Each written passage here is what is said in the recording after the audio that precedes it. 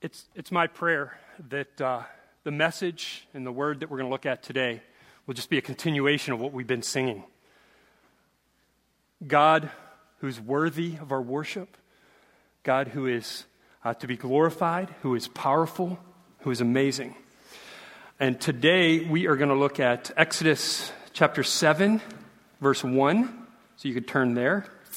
And we're going to go through Exodus chapter 12, verse 32. So I want to begin reading. No, we're not going to read the whole passage. It is the 10 plagues. It's a familiar passage to some of you. It's also the scheduled lesson that the 1st through 5th graders are doing in children's church this morning. So right down below you, Mr. Ozzie and Mrs. Gwen and some others are teaching the 1st through 5th graders this same lesson. We're not going to have as many games and crafts in here as they have. But today does have a kids and family theme. We've heard from Rob talking about community kids. We're going to be voting on Alpha tonight. I don't know if you know this. Does anybody know what the holiday is today? No? It is National Take Your Parents to the Playground Day. No lie. It's a national day today. Take your parents to the playground day. And so in thinking about all of this kid-themed stuff, I want to invite a couple of kids to come in to be part of the service this morning. And I want to explain their involvement. And I think they might be in the back there getting ready to come in now, soon. But don't turn around and look at them. Pay attention to me here.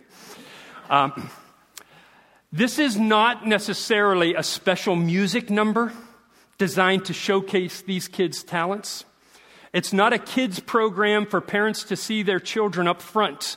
As a matter of fact, some of the parents of these kids didn't even know their kids were going to be up front. They might not even know it until the kids are standing right here in front. But it is meant to give you a peek into what's going on during children's church. A couple of weeks ago, we finished up the life of Joseph, and we kept coming back to the fact that God was working in Joseph's life, even in the highs and the lows. Joseph was more than a conqueror, and you can come on up here. Joseph was more than a conqueror because he knew God was in control.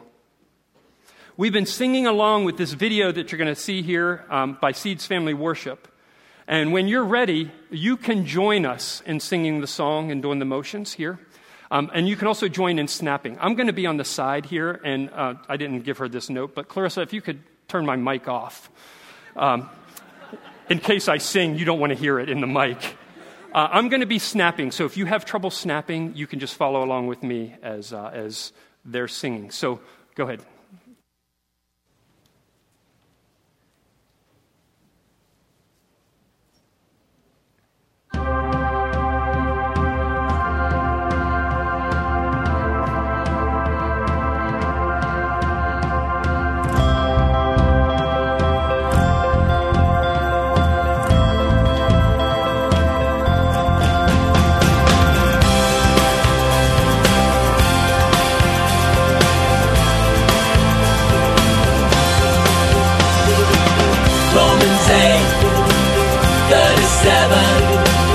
Romans 8:37. We are more than conquerors through Him who loved us. Through Him who loved us. We are more than conquerors through Him who loved us. Through Him who loved us.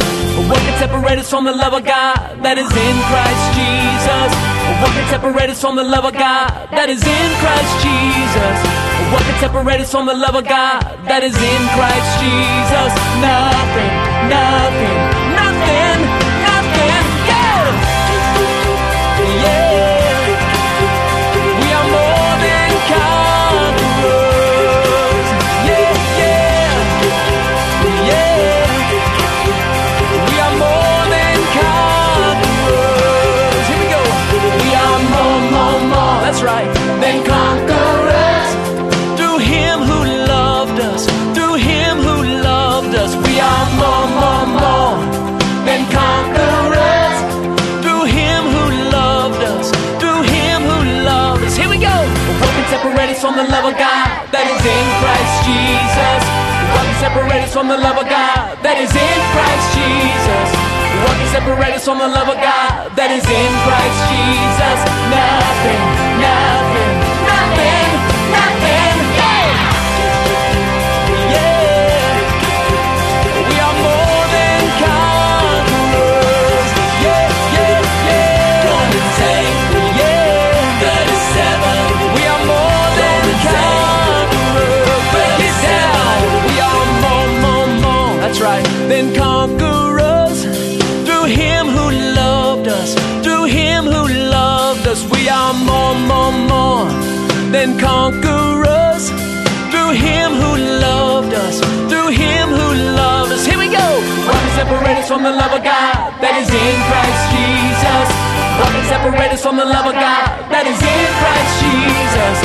What can separate us from the love of God that is in Christ Jesus? Nothing, nothing, nothing, nothing. Yeah! That's right. We are more than conquerors.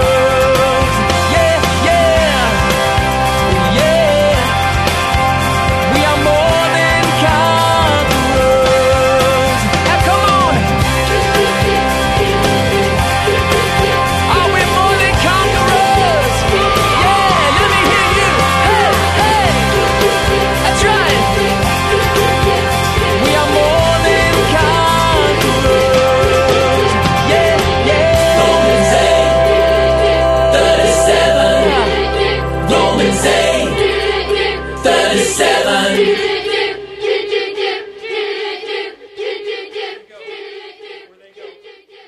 You could get.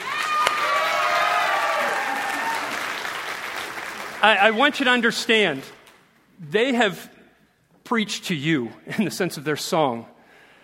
We are more than conquerors if we're in Christ Jesus. So what they have said is awesome truth for us to remember. So if you remember nothing else, we are more than conquerors in Christ. So thank you, kids, for doing that, and you guys can go ahead downstairs.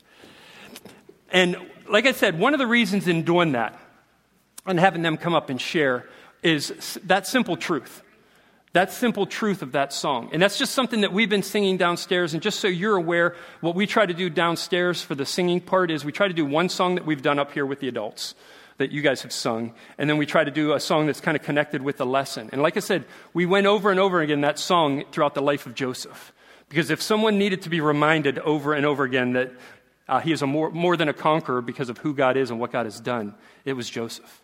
And so as we get into this passage today and as we hear the sermon, I pray that that message of we are more than conquerors if we're in Christ will resonate throughout. So let me pray. Lord God, thank you so much. Thank you for your goodness and your grace, and thank you for all that we have in you. I want to pray that you would remind us of your love and your goodness and your grace and your power and your strength. I pray that as we are reminded that those of us who have trusted in you are your children.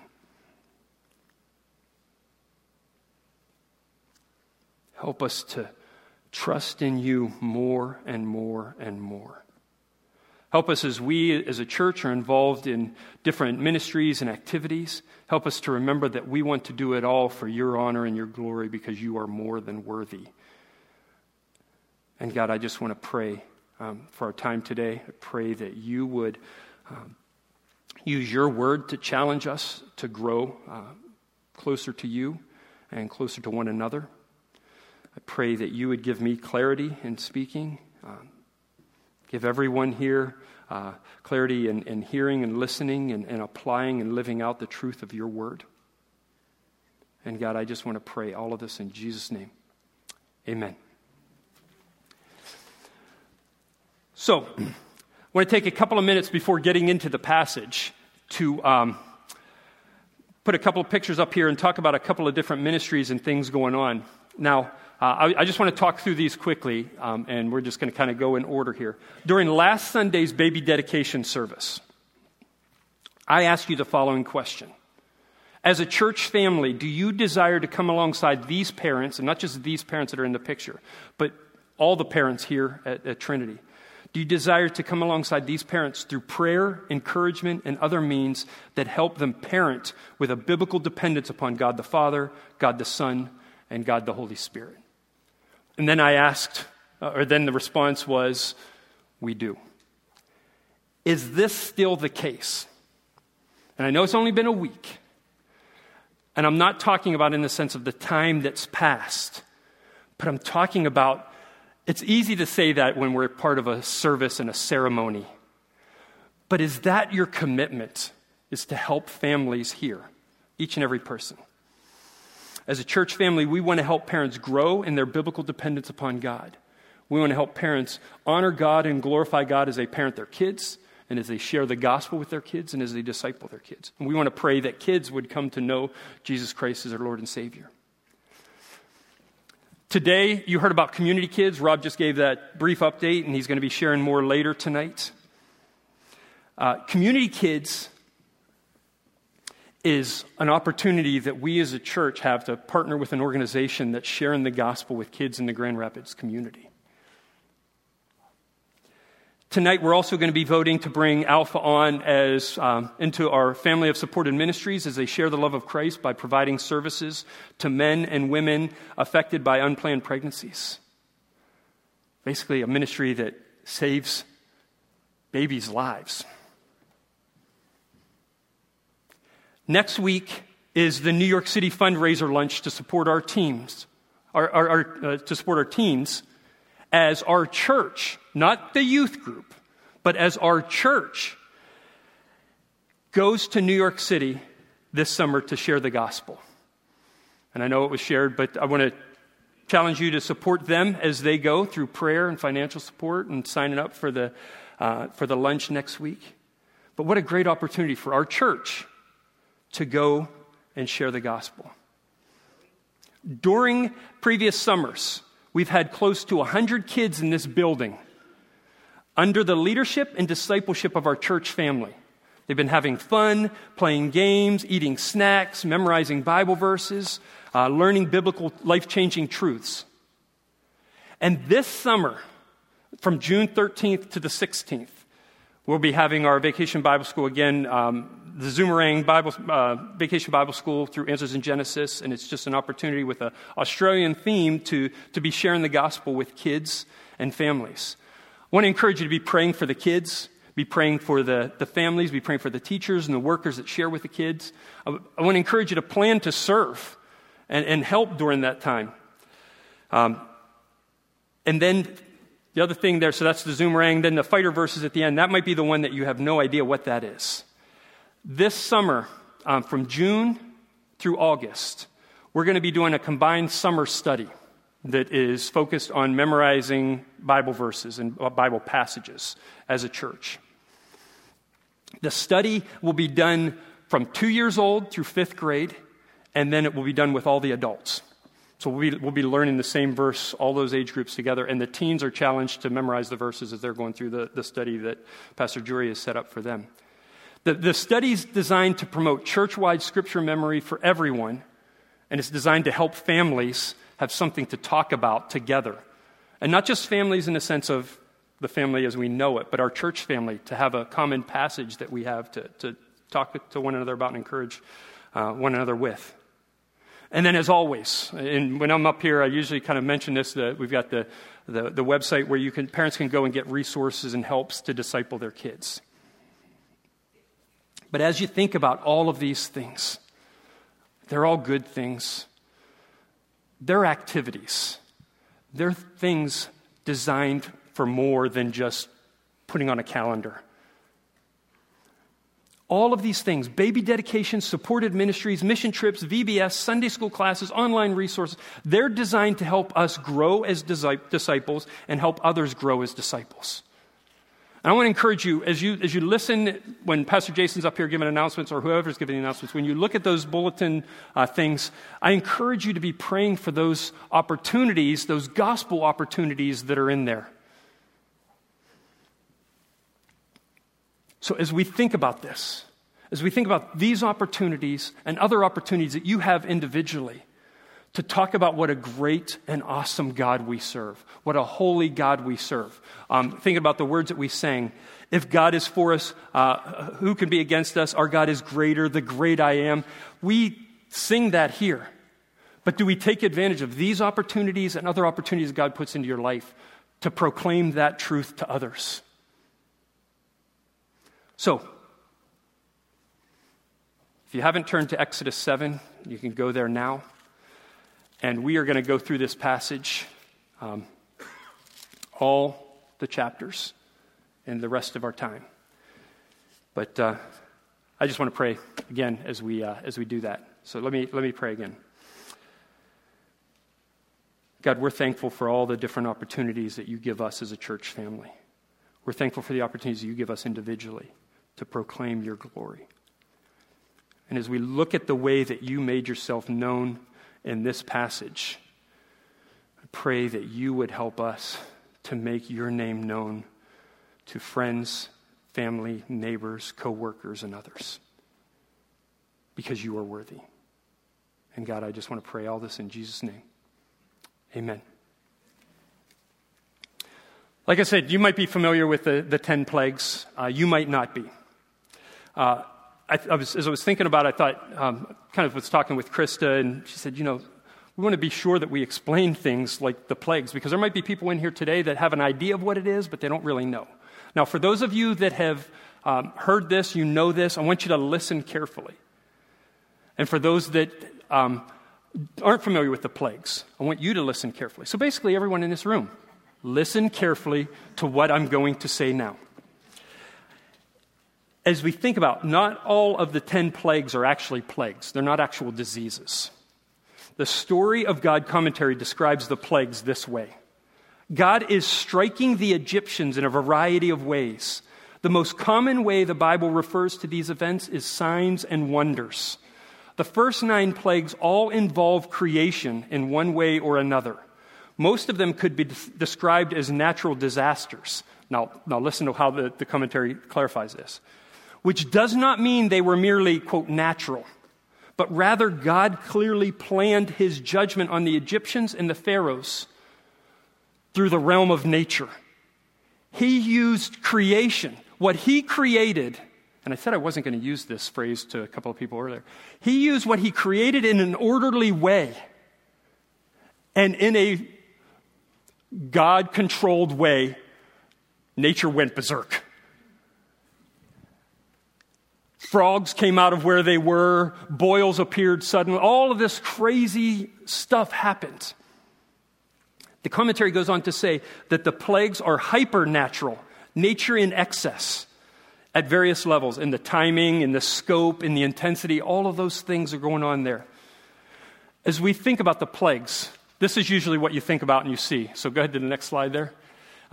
You think of all of these different things that are here. We look at water to blood, frogs, gnats, flies, livestock, boils, hail, locusts, darkness, death of the firstborn. This is cataclysmic wrath coming upon a certain area, a certain group of people for a certain period of time. Creation being used by the Creator to bring judgment upon those he created. This morning, we're not going to focus on the details of each of these individual plagues. We're going to focus on all 10 plagues and I practiced saying this, so I'll probably end up screwing it up a couple of times. The 10 plagues as a single signal act. And this is from that commentary that I was just reading from. All 10 signs, all 10 wonders, all 10 plagues point beyond each of the plagues and all the amazing things that happen there. They point beyond that to God's sovereignty and power. God's sovereignty and power. And so, as we think about this, I want us to think about this single act, and I want to give you a quick history lesson to see how we got to the plagues. God created the world, including man and woman. In this single signal act, God demonstrated his power over all creation by creating it. God judged man and woman because of their sin. The sin problem continues to grow, so God judges the world with a flood. The sin problem continues to grow. I mean, you have all of these people sinning. The flood happens. It gets down to the 8 people. The sin problem is still there, and it continues to grow. So God judges and scatters the people from Babel. God chooses to work his plan of saving people through the patriarchs, Abraham, Isaac, and Jacob. And what Joseph's brothers and others intended for harm, you think about Potiphar's wife, you think about, this is what the kids were going over the last couple of weeks. What they intended for harm, do you remember the verse? Genesis 50:20, if you're familiar with it. What he says to his brothers, what you intended for harm, God intended for good. And he doesn't just say good. He goes on to tell his brothers to bring it about that many people will be saved. Joseph goes through all of those things to save a people. To save a lot of people, and to save specifically the Israelites. God's chosen Abraham, Isaac, Jacob, God's chosen family.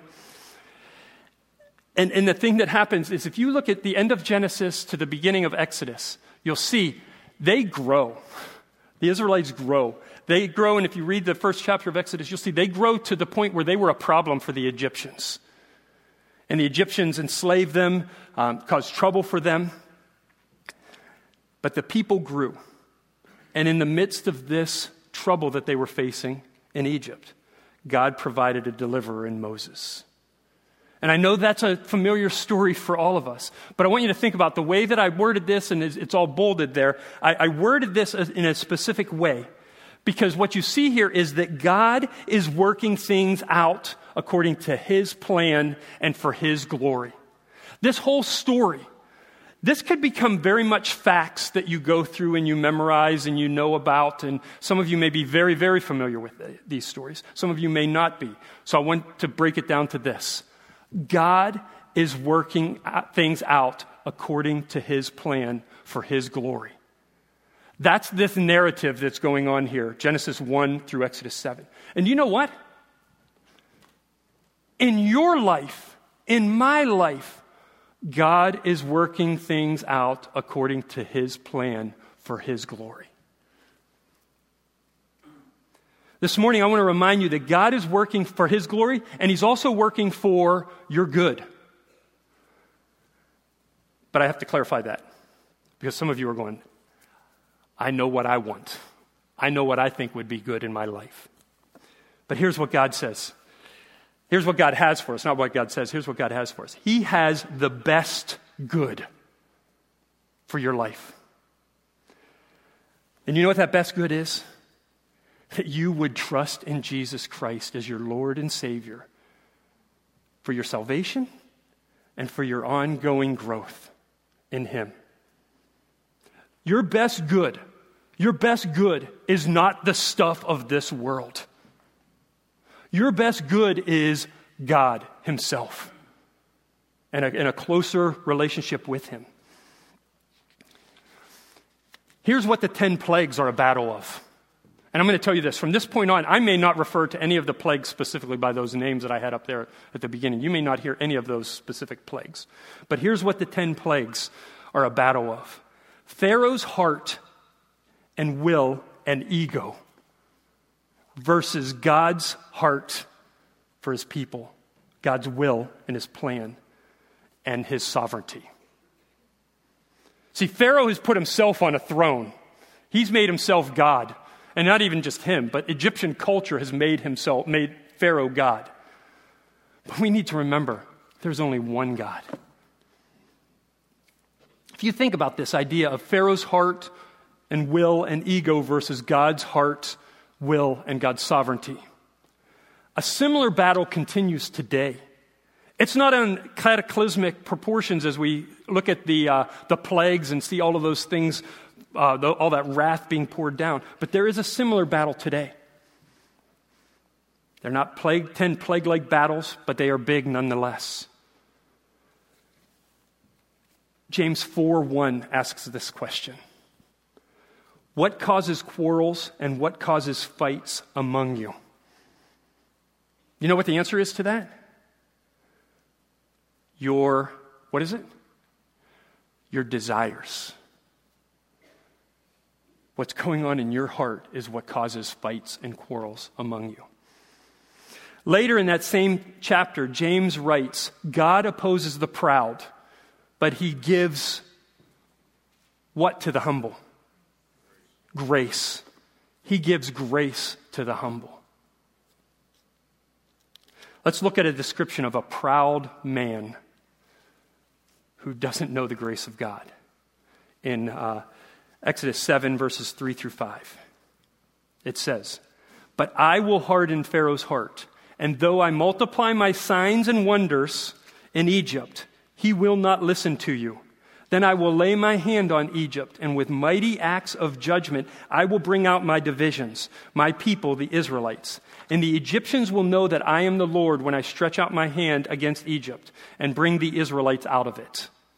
You think about this. Moses is called to go, and think about this from a speaker perspective. If you're going to go and speak and you're told by God, you are going to go to the most powerful person in this area, and you're going to speak to them on my behalf. You'd probably be like, yes, it's a good opportunity. I mean, there would be obviously fear and things like that, but you're going to tell someone powerful who has influence about God.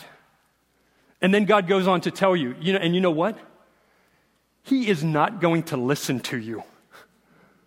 You're going to talk to him over and over and over again, and he is not going to listen to you.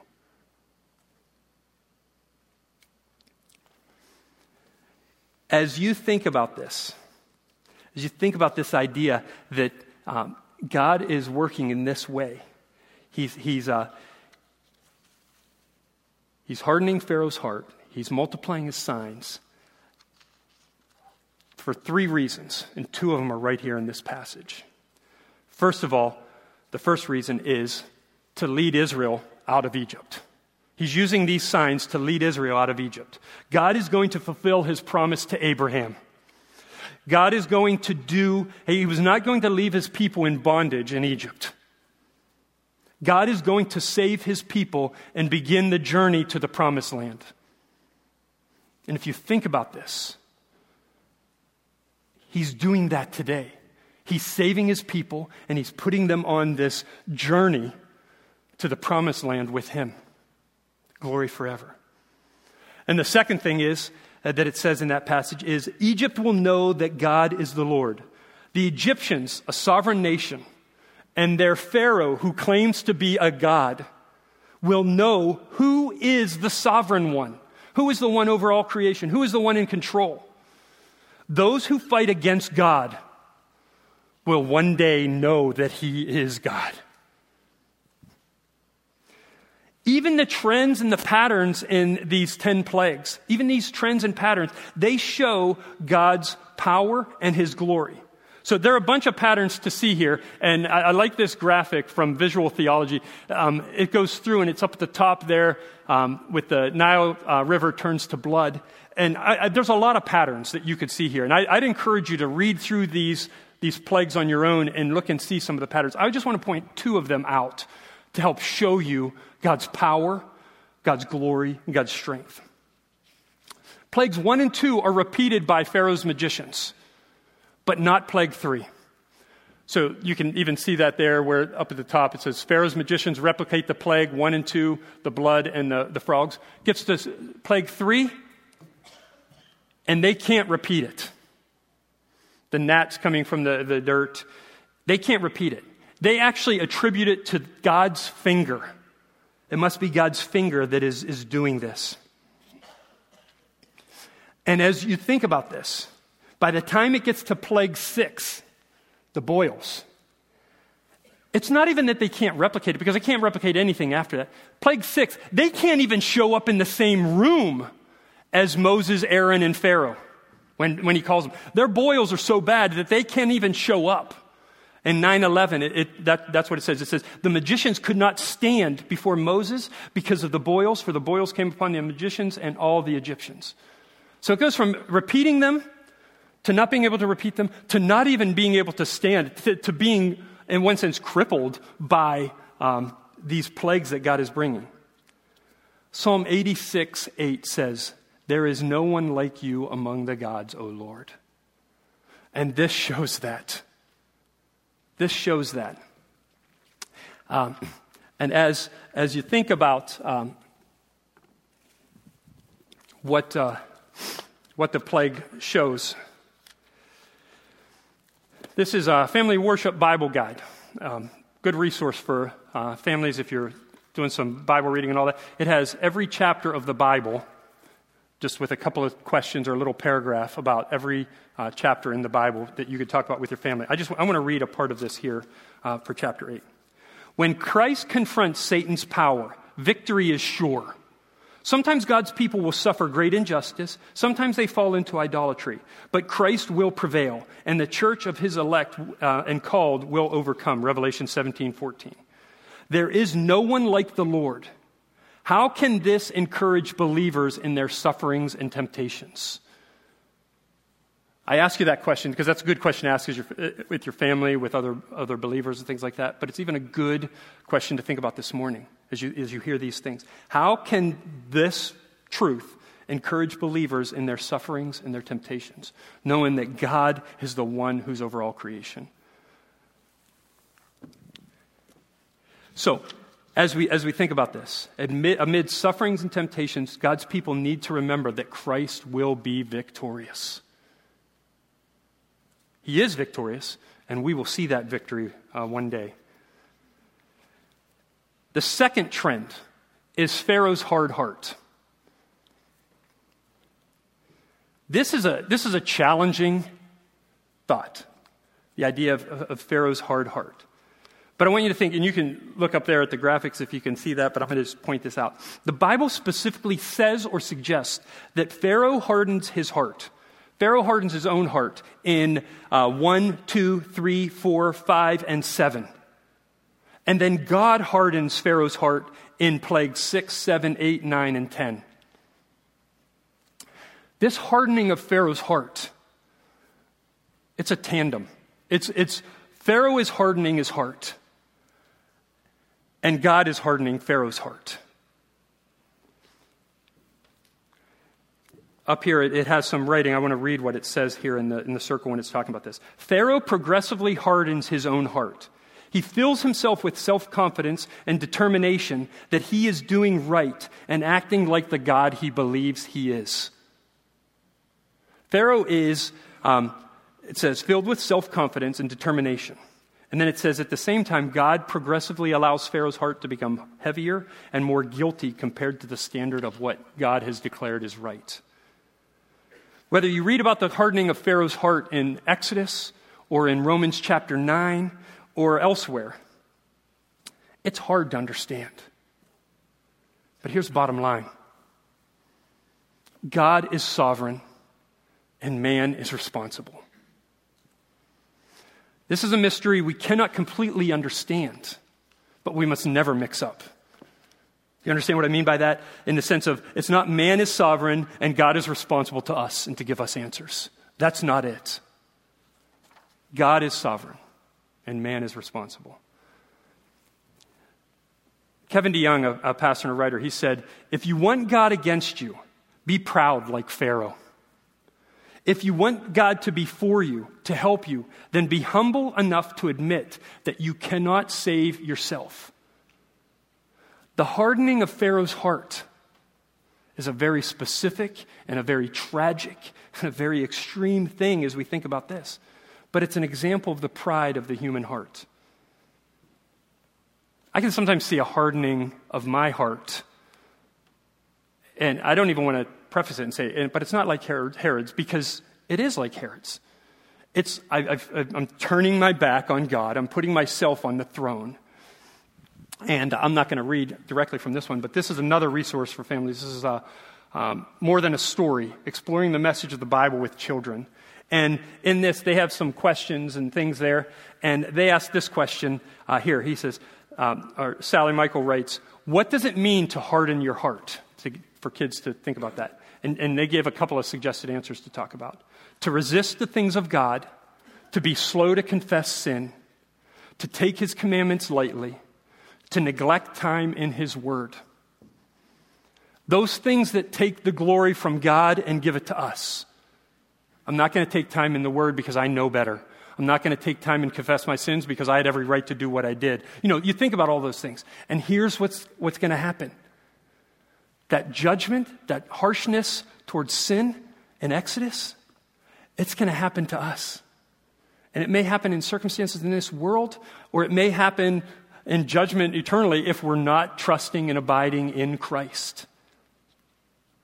So I want to encourage you, I want to plead with you, trust in God more and more and more. If you remember the first two purposes of the plagues, Israel will leave Egypt, Egypt will know that I am the Lord. In Exodus 9, and you can turn there to Exodus 9, in 13 through 17, it says this. Then the Lord said to Moses, rise up early in the morning and present yourself before Pharaoh and say to him, thus says the Lord, the God of the Hebrews, let my people go that they may serve me. For this time I will send all my plagues on you yourself and on your servants and on your people, so that you may know that there is none like me in all the earth. There's none like me. There's none like God.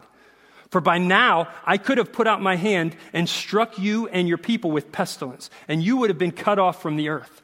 But for this purpose I have raised you up, to show you my power, so that my name may be proclaimed in all the earth.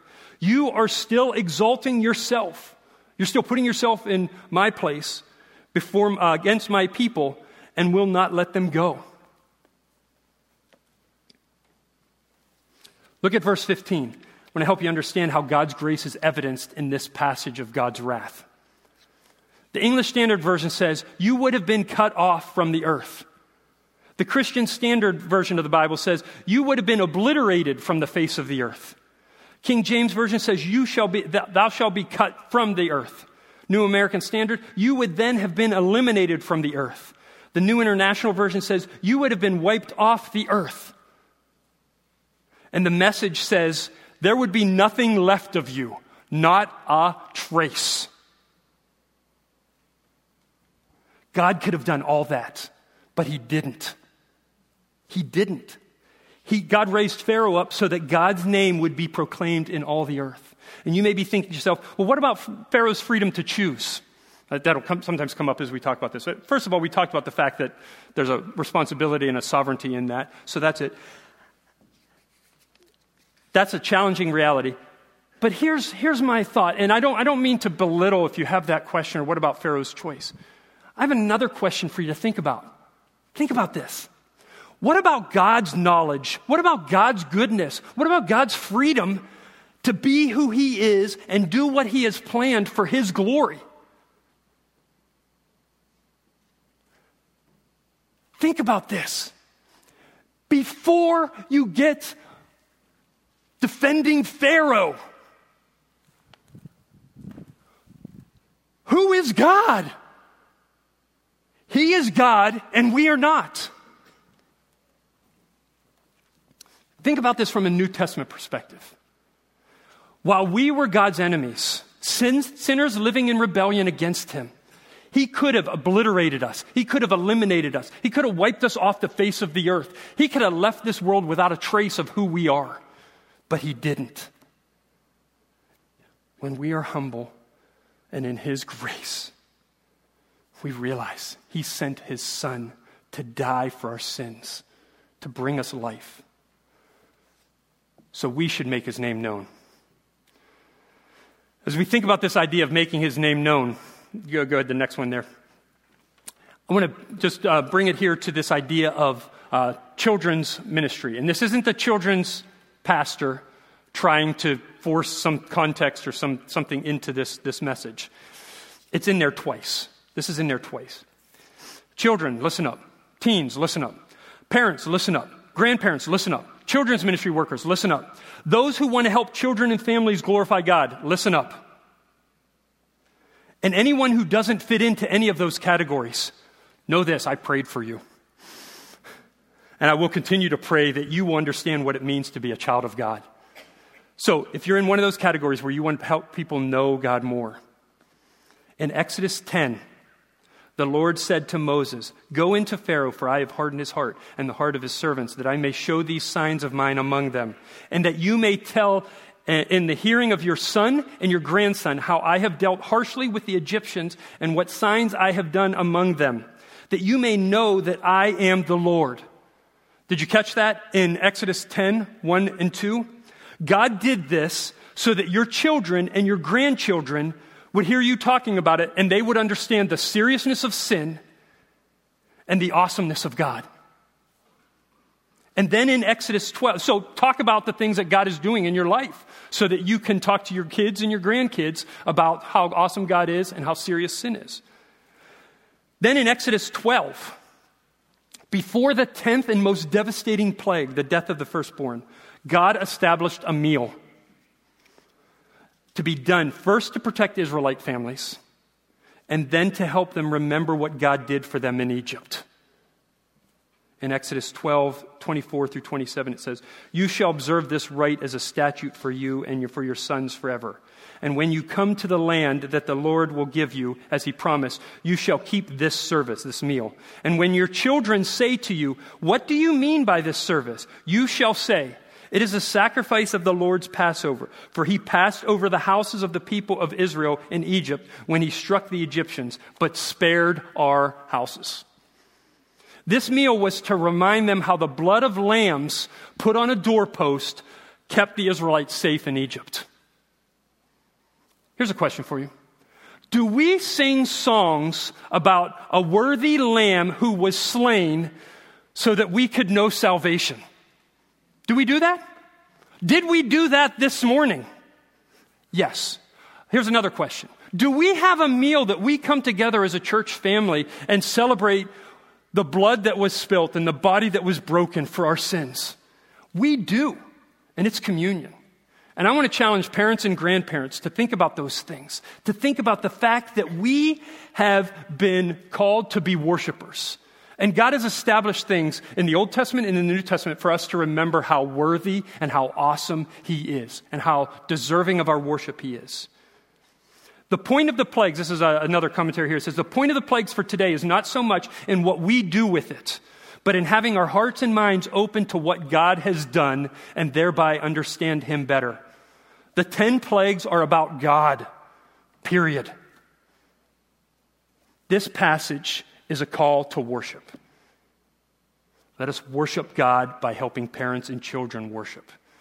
Let us worship God by helping kids in the Grand Rapids community worship God. Let us worship God by helping unborn babies, pregnant moms, and needy dads know who Jesus Christ is. Let us worship God by sharing the gospel with kids and families God brings to Vacation Bible School this summer. Let us worship God by coming alongside a church in New York City to help them share the gospel. And let us worship God by hiding his word in our hearts so that we might not sin against him as we study the word together. Let us worship God by intentionally discipling one another zealously and joyfully pursuing the living God. We have these things plastered all over our church. Humbly Pursue the Living God is on 2 of our walls, and it's in the bulletin every week. Are you doing that? Or has it just become part of the decor in our church? Part of the standard procedure in our bulletins? Kids and their families intentionally discipled zealously is the idea that we're talking about with our kids ministry. We want kids to know God more and more and be passionate about him. We need to passionately tell our children and others about Jesus Christ. Let us do this work of faithfully and truthfully proclaiming the name of Jesus Christ while God does the work of faithfully and effectively saving his children. Church, long passage, gnats and boils and all of this stuff. But God's glory is seen. What we need to talk about is seen in this passage. And that is, God is holy and he's worthy of our worship. And he is sovereign over all creation. Let's pray. Dear God, we want to thank you so much. Thank you for your goodness. Thank you for your grace. Thank you for all that we have in you. And Lord, as we think about this passage, we think about your judgment because you are holy. Pray that we would remember that we are not God and you are, that we would worship you and honor you because you are worthy. I want to pray that you would help the families in this church to talk to their kids about how awesome you are and about how serious sin is. I pray that every single person who calls Trinity Baptist Church their home would desire first to proclaim your name and make you known. And second, help others to do the same and to live life for your honor and your glory. And God, we just want to pray all of these things in the precious name of Jesus. Amen. I want to encourage you to come back tonight, hear about Community Kids and the vote for Alpha. And I just be out here. It'll be another time to worship together as we just continue to do the work of the Lord. Thank you.